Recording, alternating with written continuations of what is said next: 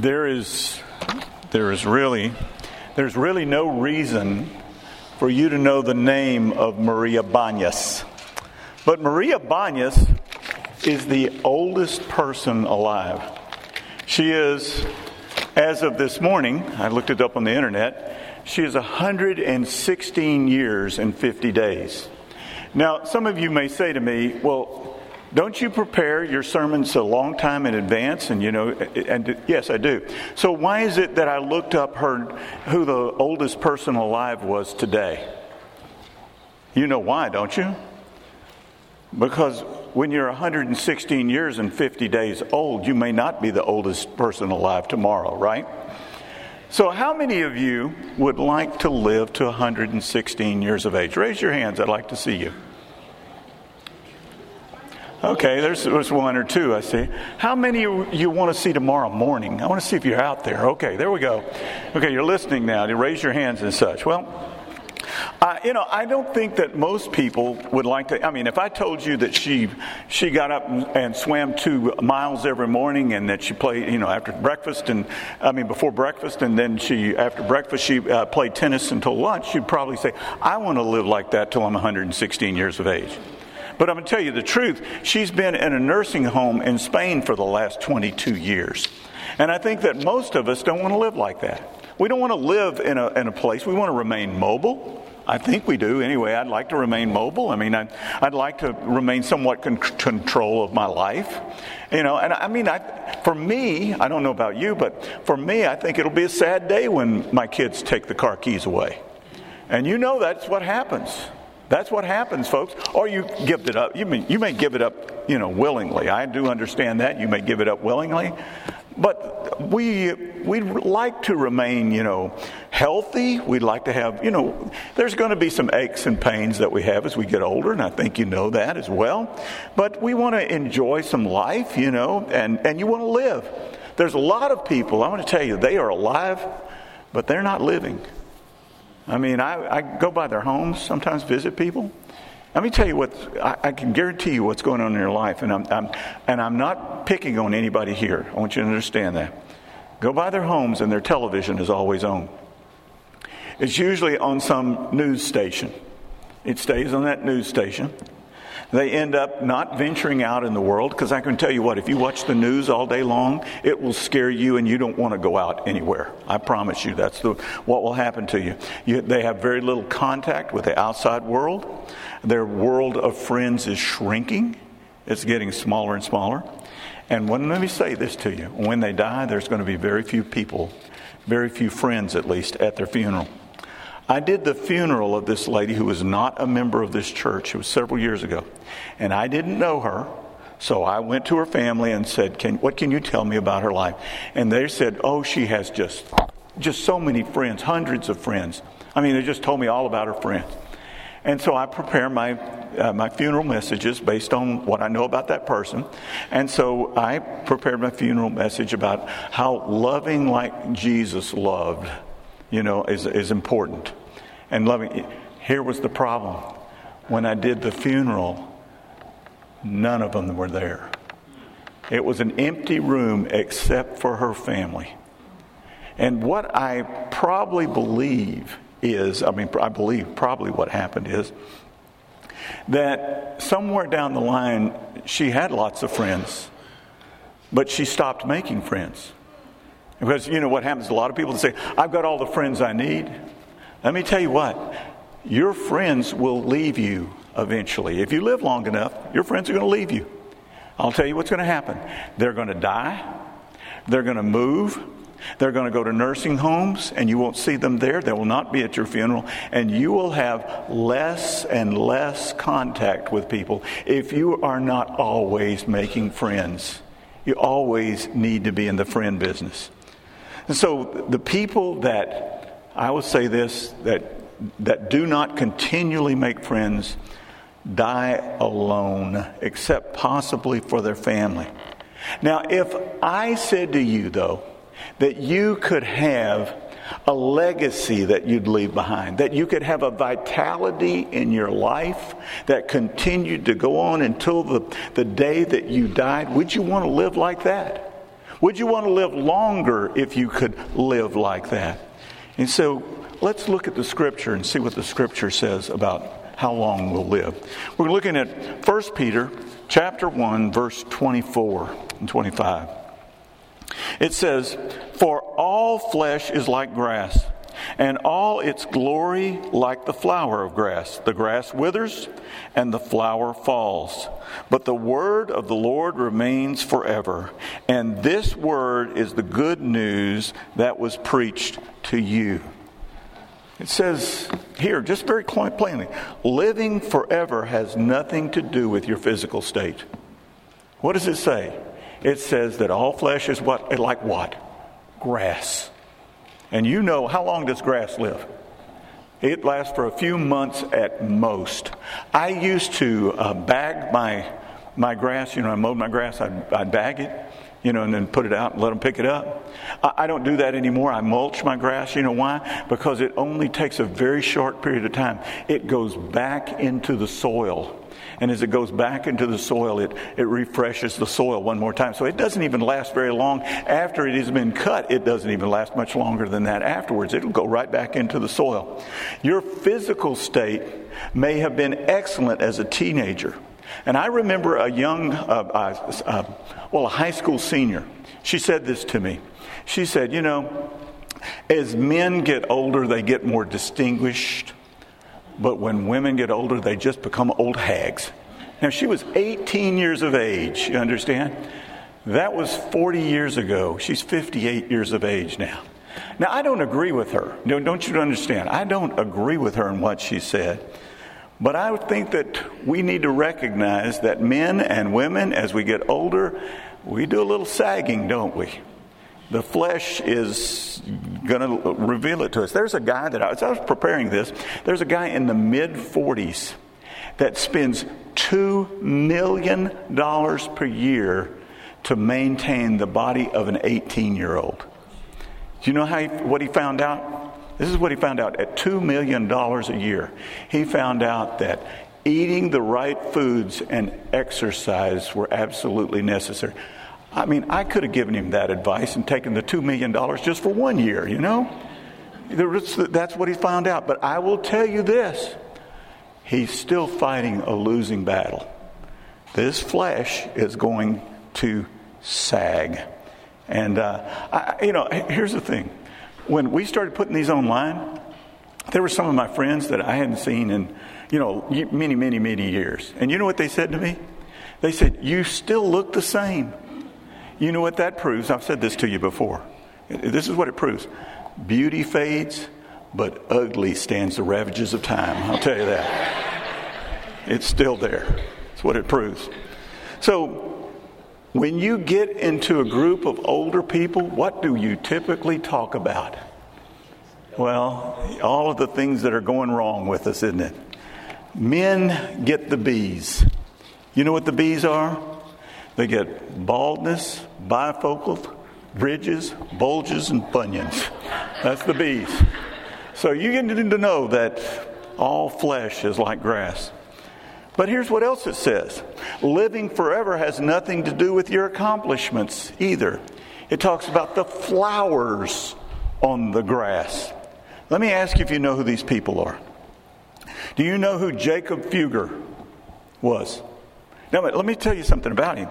He lived from 1459 to 1525. He's a German merchant, a mining entrepreneur, and he was worth $221 billion to $400 billion in today's money at his death. You don't even know who he is. How about Stephen Girard? Do you know who Stephen Girard is? 1750 to 1831. He's a French-born American banker worth $105 billion to $120 billion in today's money at death. Now, this one you might even recognize the name. John Jacob Astor. He lived from 1763 to 1848. He was a German-American businessman, merchant, opium smuggler, fur trader, investor. He was worth $120 billion to $138 billion in today's money at his death. Do you know what every one of these people had in common besides being rich? They all died just like poor people. That is absolutely the truth. How about in 1967? Some of you can remember 1967. In 1967, these three companies that I'm going to name to you were in the top 10 of American companies. Tell me if you can remember who they are and where they are. Eastman Kodak. None.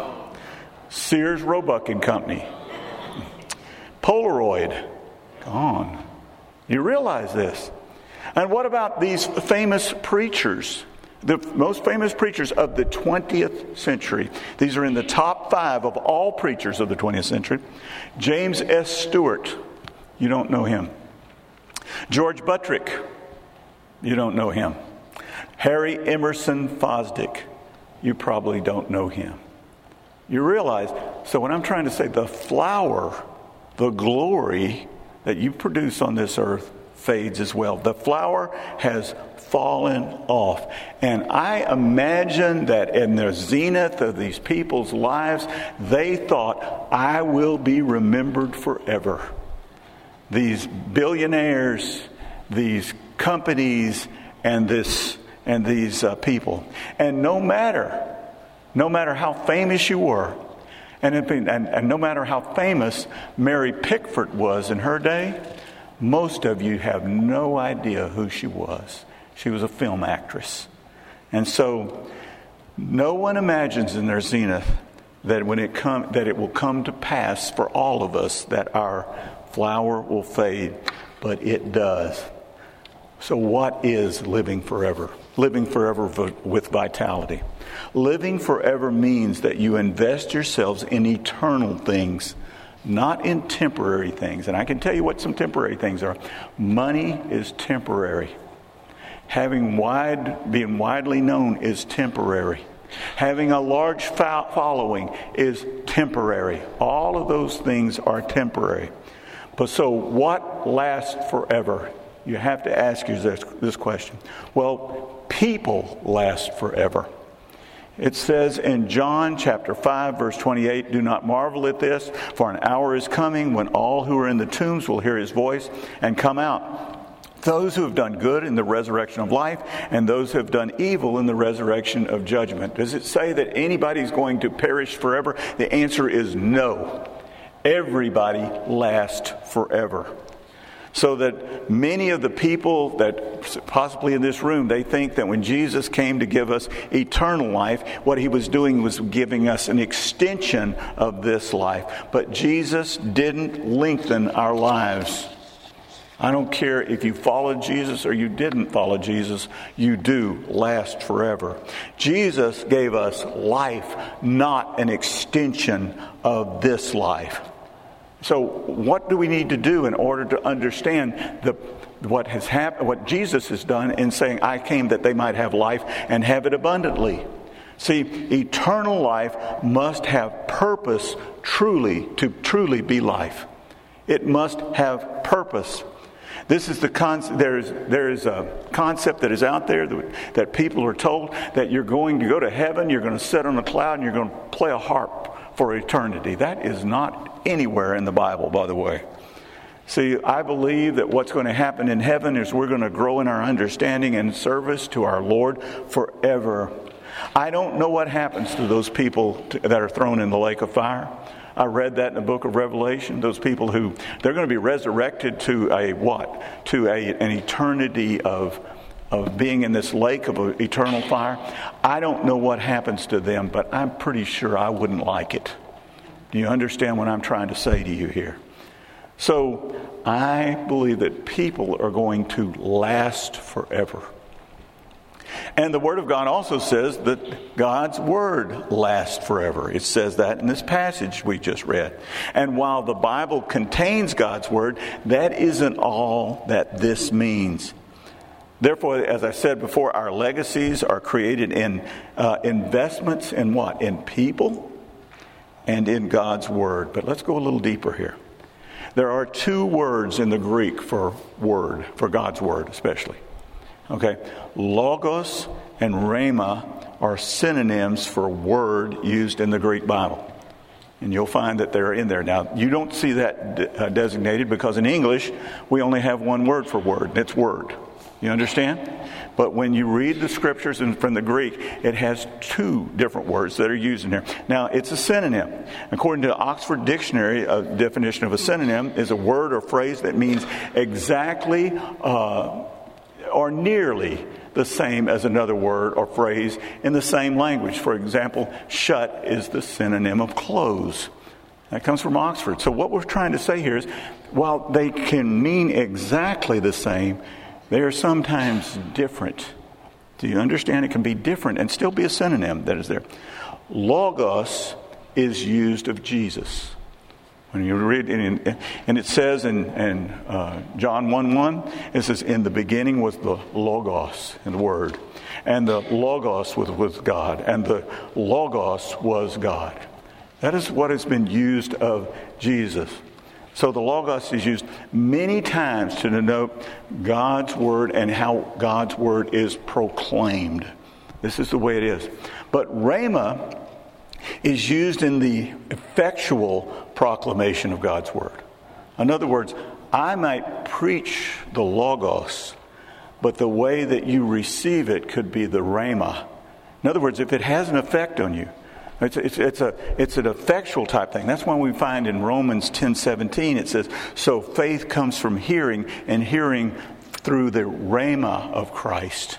The Word of Christ. In other words, it's had an effect on your life. It has caused you to come to know the Lord Jesus Christ. It has come to you so that you make a change in your life. There's an effectual thing that goes on in your life. And that's the Rhema that we have there in this. And so the Logos and the Rhema, they are closely associated with each other. And the Rhema will always agree with the Logos. In other words, this here is the Logos. You understand that? But it becomes the Rhema when it starts to have an effectual change in our lives. See, preaching has a direct purpose. Preaching seeks a change in the one listening from the change in the one preaching from the Logos. In other words, unless this word becomes the Rhema to me, there's a change in my life. And then I preach it to you, it will be the Logos, but it becomes the Rhema when you are changed by God's Word. So preaching isn't necessarily what a preacher does, but when we speak God's Word. See, it is when we receive it in reality. And we're changed by this Logos, and it becomes the Rhema to us, and that Rhema changes others around us, in fact. And I don't want to get into this in such a way to confuse you in a great way, but you want to see the difference between Logos and Rhema, because the word that they used here, that the word of the Lord remains forever, is the Rhema. This is the word that they're using. That the change in that this scripture has made on you changes forever. See, God's word is effectual when it is sent out. In Isaiah 55:11 it says, so shall my word be that goes out from my mouth. It shall not return to me empty, but it shall accomplish that which I purpose, and shall succeed in the thing for which I sent it. You see, when we give out the Word of God, the Logos of God, and we give that Logos, there will be people out there that will let it remain the Logos. They're not changed at all. They don't get changed at all. And what happens is, but there will be people that are out there that it becomes the Rhema, and they are changed. They become a different people because of it. And you know what I'm talking about. There have been times that you've been somewhere and someone has been preaching, and it has so moved you that you changed what you were doing because it became that Rhema of God. It became that change in your life. But you say, but what about, it says, but God's word always goes out. Well, in the Hebrew, they don't have the distinction there between the Logos and the Rhema here. But I would say this. There will be times that you can read the scripture and it says that God has hardened their hearts. And you're saying, did God just harden their hearts? Well, let me tell you what happened. The word of God went out to these people, and they rejected it, and guess what happened to them? It accomplished exactly what God knew it was going to accomplish. It hardened their hearts. Why? Because they rejected it, and they would not handle it. They would not deal with it. And that's what happened with Pharaoh. When Pharaoh, it says, God hardened Pharaoh's heart. When God continues to give you His word, when God continues to give you His grace, and you continue to say, no, Lord, I'm not going to do that. No, I'm not going to follow you. No, I'm not going to be changed. I'm going to be the same person that I've always been. I'm going to be exactly who I am. I'm happy with who I am right now, and I'm going to be that person. Then your heart gets hardened. And guess what? God knew that was going to happen before it started, before He even had that word preached to you or read to you or whatever it might have happened. And it accomplished exactly what God sent it out for. And you're saying, you mean God hardened their hearts? Yes, He hardened it because they hardened their hearts. They rejected what God wanted.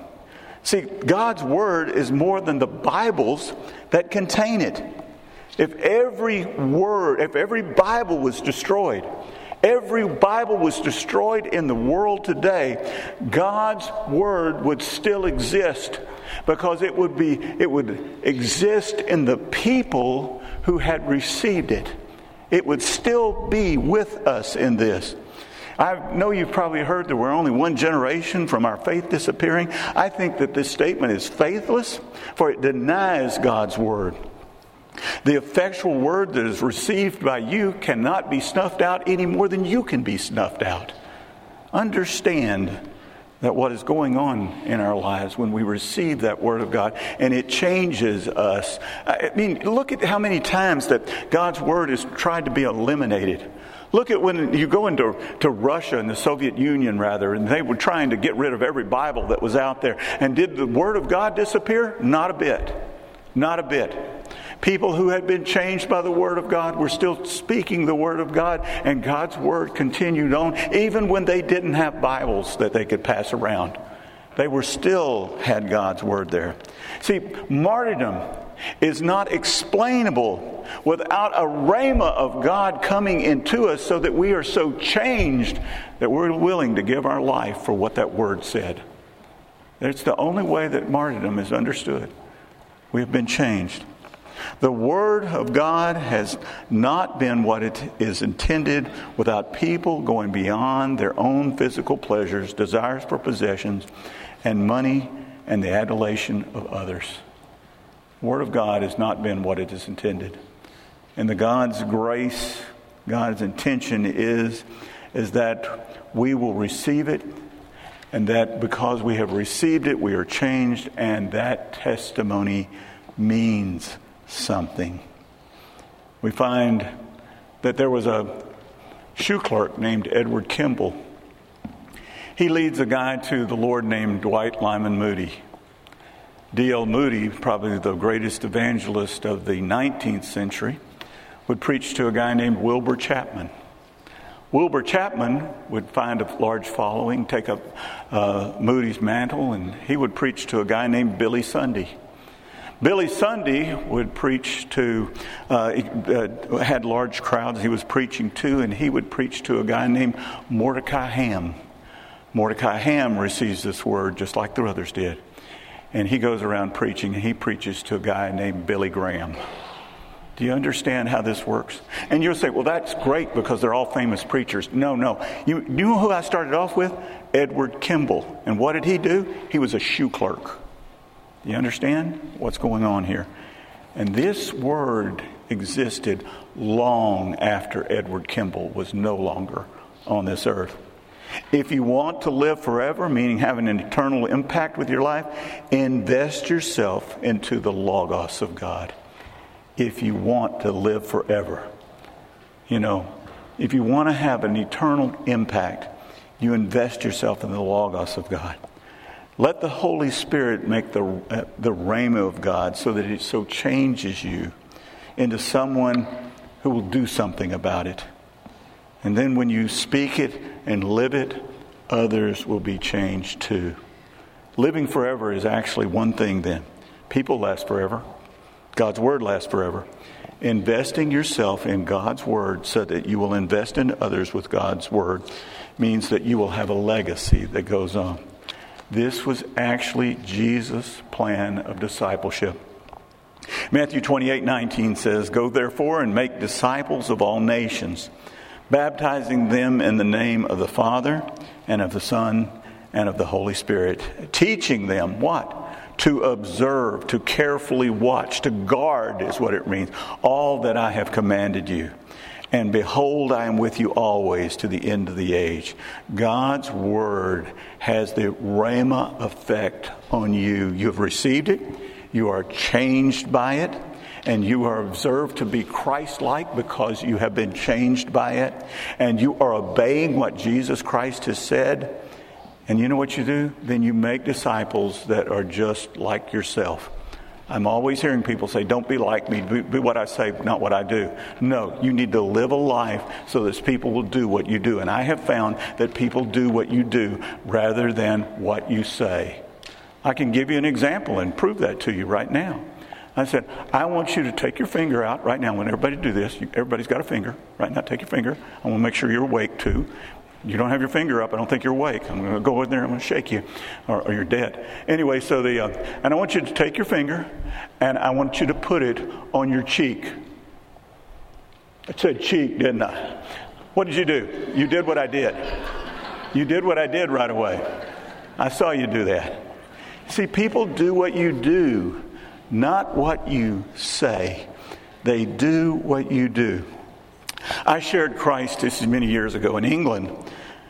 And there was a lady that, went over to her house, and she wanted to, have us all over there. I don't know why. We had tea about 4 in the afternoon. And when I asked her about how she thought that she was going to live forever, she said, I think we live on through our children. In other words, she was saying that through our children, they get our genes, and then their children get their genes, and our genes are mixed in there, and on and on and on. And I looked at her and I said, what about those people that don't have children? And she just looked at me. She just looked at me, and I don't know what she thought. I said, what happens to you? What happens to you? See, but the truth is she was closer to the truth than I realized. You realize what I'm saying to you here? All people will last forever. What do we need to do? We've got to invest it and make disciples, or what we're going to have happen is that we're going to have no legacy that continues on. In other words, we might have faith, but if we don't share that with others and we don't build into others, what happens? It dies right there. It dies right there. And I've heard people say, well, I made all the disciples I need. Didn't you hear me when I said you made all the friends you needed? What happens to you when you say, okay, I made several disciples? If you can tell me when you stand before the Lord and there's a judgment seat of Christ and you're standing there and he says, where are your disciples? You're going to say, well, and maybe you've got some, and you say, here they are. But here's the problem that you have if you want to live forever, is some of your disciples aren't going to make disciples. Some of them are going to flake out on you. And because they don't make any disciples, there's no legacy that continues on. You see, we've got to be these kind of people that do this for all of our lives. That is, disciples make disciples who make disciples. That's got to be our legacy. And therefore, what we will find is, not only is there's an energy that is in us for the days that we're able to do this, but there is a life that goes on after we are gone for many, many, many years. Remember Edward Kimball, D.L. Moody, Wilbur Chapman, Billy Sunday, Mordecai Ham, Billy Graham. You understand that? Pray with me. Father, I pray that we will be those people who make disciples.